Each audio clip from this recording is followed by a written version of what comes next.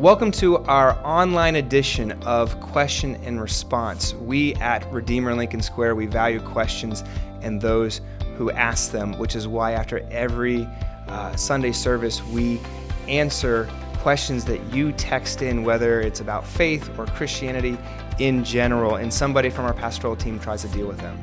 Now, in this particular series, we're trying to deal with some of the key questions that people have about who Jesus is and what he's about, or just the most frequently asked ones. So whether you consider yourself a Christian today or not, we invite you to participate with us in this discussion. Now, for today's question.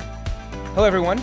Welcome back. We're excited to deal with today's question with Ginny Owens, who's our Swiss Army knife here at Redeemer Lincoln Square. She most recently has served as our interim women's ministry manager and has done a lot of other stuff here at Redeemer Lincoln Square. Ginny, how you doing? I'm doing great. How are you today? I'm doing good. We're filming from our office space here at Times Square. Yes. It's our new space. You can see the ads outside. No, they're not as distracting as they look once you get used to them. Ginny, are they distracting to you at all? You know, they're not. It's so great. They're just not even remotely distracting. It's amazing. Yeah.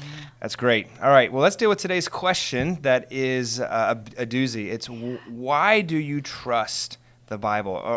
Or how can I trust the Bible when it seems like there's so many inconsistencies there? And I think there's actually two categories I would put this question. There's technical inconsistencies that people have or contradictions, and there's moral ones.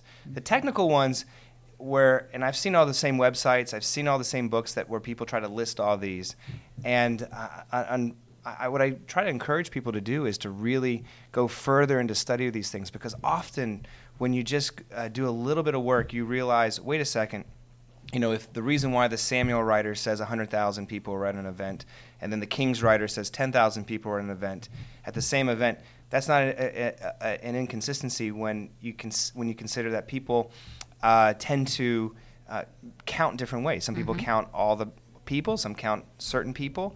Same thing happens when it gets to the Gospels, that there seems to be variations on the same event.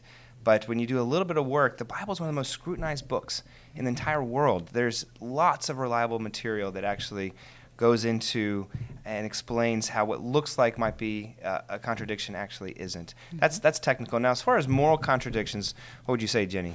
Well, one of the things that I think is an easy start to this answer is, you know, when we read the Bible, we sometimes think that when it reports things to us, it is condoning those things, and that is not the case. So, for instance, in the Old Testament, you have quite a bit of polygamy. So you have guys marrying multiple women. That never works out. But rather than sort of commenting on that, the Bible often will just open the story to you. Yes, present the story to you. Yeah, so that is one thing. But then the other thing that we have to sort of question is, you know, where do we get our morality from? And of course, as Christians, we would say we have in the Bible a whole, you know, very elaborate and very concrete set of principles where we can learn justice. We can learn, you know, what does mercy look like? We can learn what is right and wrong, what is good and bad. But we all have to sort of evaluate that, don't we, where we're getting our ideas from. Yeah, I mean, I think going back to what you said earlier about the Bible, you know, is it prescriptive? Is it telling me how to live, or is it descriptive? Right. I think you're absolutely right that a lot of times it's just descriptive. But then you brought up a great point, Jenny, which is that if you're going to judge the Bible morally, you have to ask yourself, where are you getting your morals from? And the Bible actually obviously says you get if God has given us these values, this is how we were made, that's where they come from. But if you're going to say, hey, my culture says this is wrong, we have to look back and say, wait a second, 100 years ago, culture believed that this was the right way to live, and we look back at them and say, well, that's regressive. And we know then that 100 years from now in the future, people are going to look at us and say, well, that's regressive. And since if that means culture is just relative, then why are we basing on this particular culture at this particular time, this particular social location in America? I agree with you. I think it's problematic. You have to ask yourself before to judge the morals, where are you getting your morals from? Like justice and morality. Well, right? Yes, absolutely. And I think we also, the beautiful thing, I will say, going to seminary, I have been amazed at just the how from the beginning to the end, the Bible is woven together so wonderfully and shows us so much about God's truth. And so one of the things that I love to point out to people is that from the beginning to the end of Scripture, we see God seeing people. We see him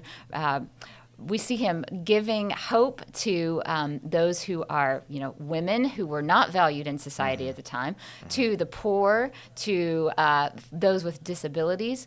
And so we can see this story, and I think, a lot of times people say, well, the Bible is oppressive to certain people groups, but when you read it as a whole and you see all of the connections, it is not. And in fact, when you especially look at the New Testament, the first witnesses, many of the first followers and supporters of Jesus Christ were women. They were walking with him, taking care of him, but also just beautifully changed by him.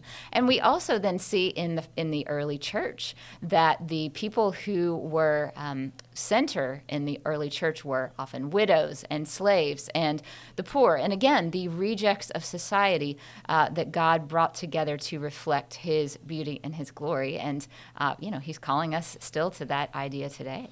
Yeah, so what you're pointing out is that actually the Bible tends to contradict the power structures that every culture kind of comes to, and therefore, because of that, it actually comes into all of our cultures and ends up saying and challenging us. So, absolutely.